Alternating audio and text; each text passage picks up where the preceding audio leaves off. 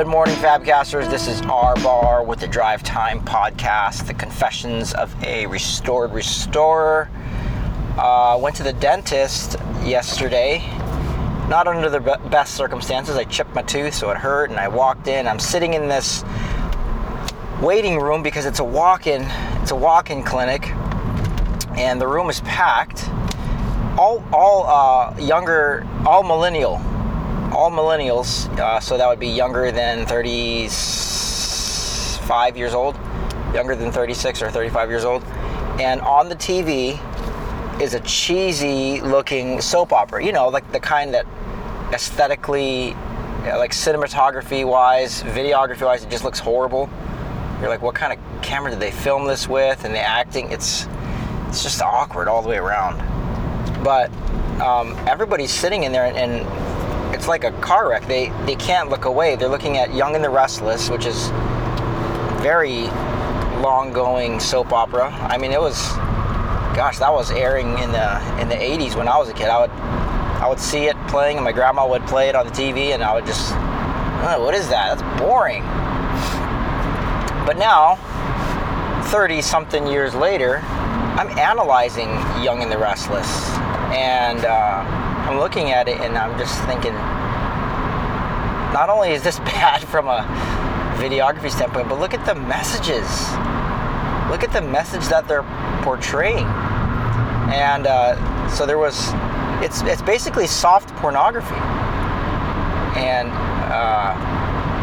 like every scene was so seedy. There was a young man, and then obviously the scene was he was trying to break off the relationship with this elderly gal, and then it just kept switching scenes. And so my heart is rustling now. After I'm done, after a few minutes, I'm done getting all the analysis I need for sermon illustration and for just, the Fabcast. And I'm like, what should I do about this now? So the receptionist was a gal. I mean, she could have been everybody's mom in there. Nothing, she was a elderly lady. And so I get along with old ladies, unless it's at Home Depot, like earlier episodes where old ladies at Home Depot like to yell at me for some reason, or get mad at me. But, so I put on my charm, and I said, on my way out, I said to this receptionist, I go, all right, see you later.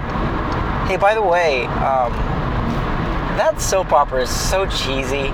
Like, is there a way? I have to advise you. Can we change that?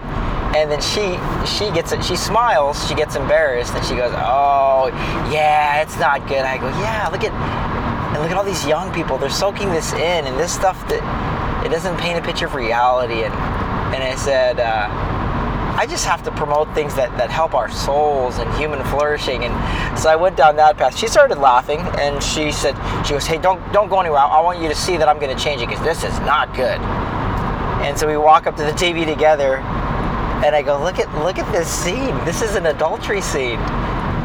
She goes, yeah, it's not good. I want you to see that I'm going to change the channel, though, okay?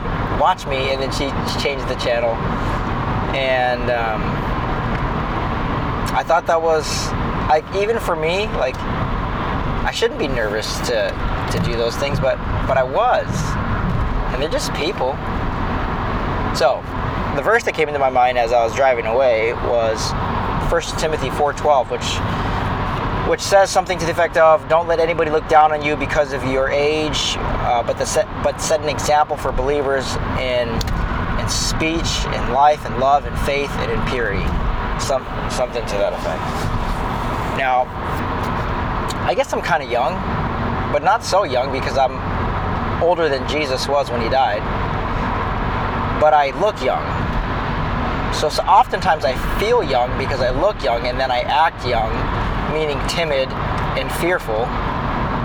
And God has not given me a spirit of fear. So these verses are coming through my mind. This truth is coming through my mind. And then as I'm wrestling with this, I go, dude, just get up and go, man. Be courageous.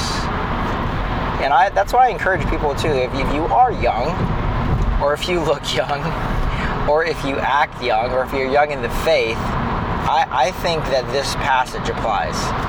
Don't let anyone, actually the ESV version says, let no one despise you for your youth, but set the believers an example in speech and conduct, in love, in faith, and in purity.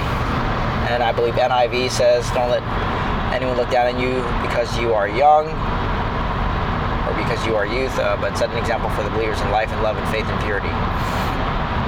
So say stuff.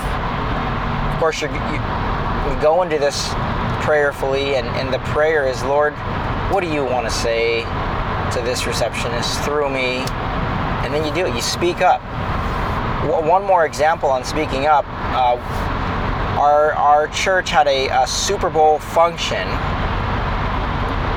one time, and so the church put a projector up, and during Super Bowl commercial time, right, all the kids are gathered and all the families are gathered around, and a commercial came on. This was years ago. We were in Hawaii, so I don't know who was in the Super Bowl. Probably the Patriots. I don't know.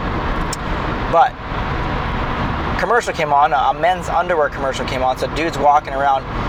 It's like for 20 seconds, everybody's paralyzed. I could feel it in the room, like most of us wanted to move and block the projector or to turn it off, but we were all paralyzed. It was the most awkward thing. Like, and the pastors were there as well, and it was just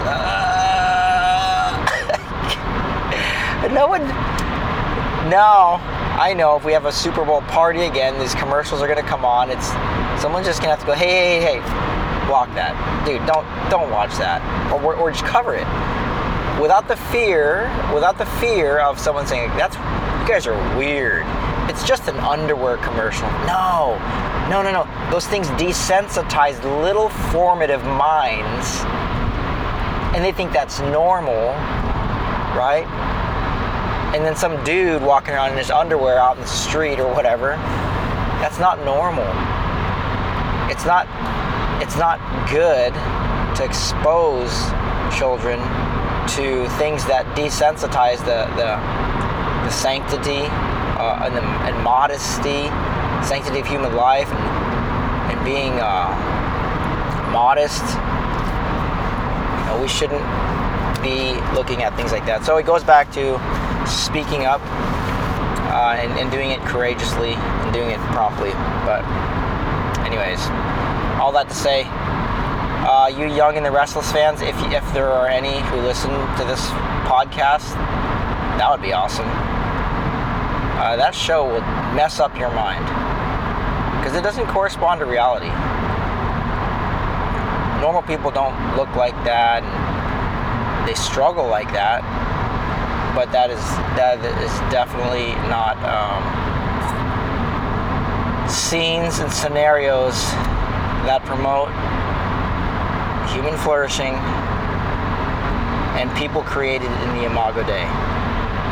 It's giving into the flesh, and it desensitizes us to how God wants us to live. All right, Fabcasters. God bless you all. Peace.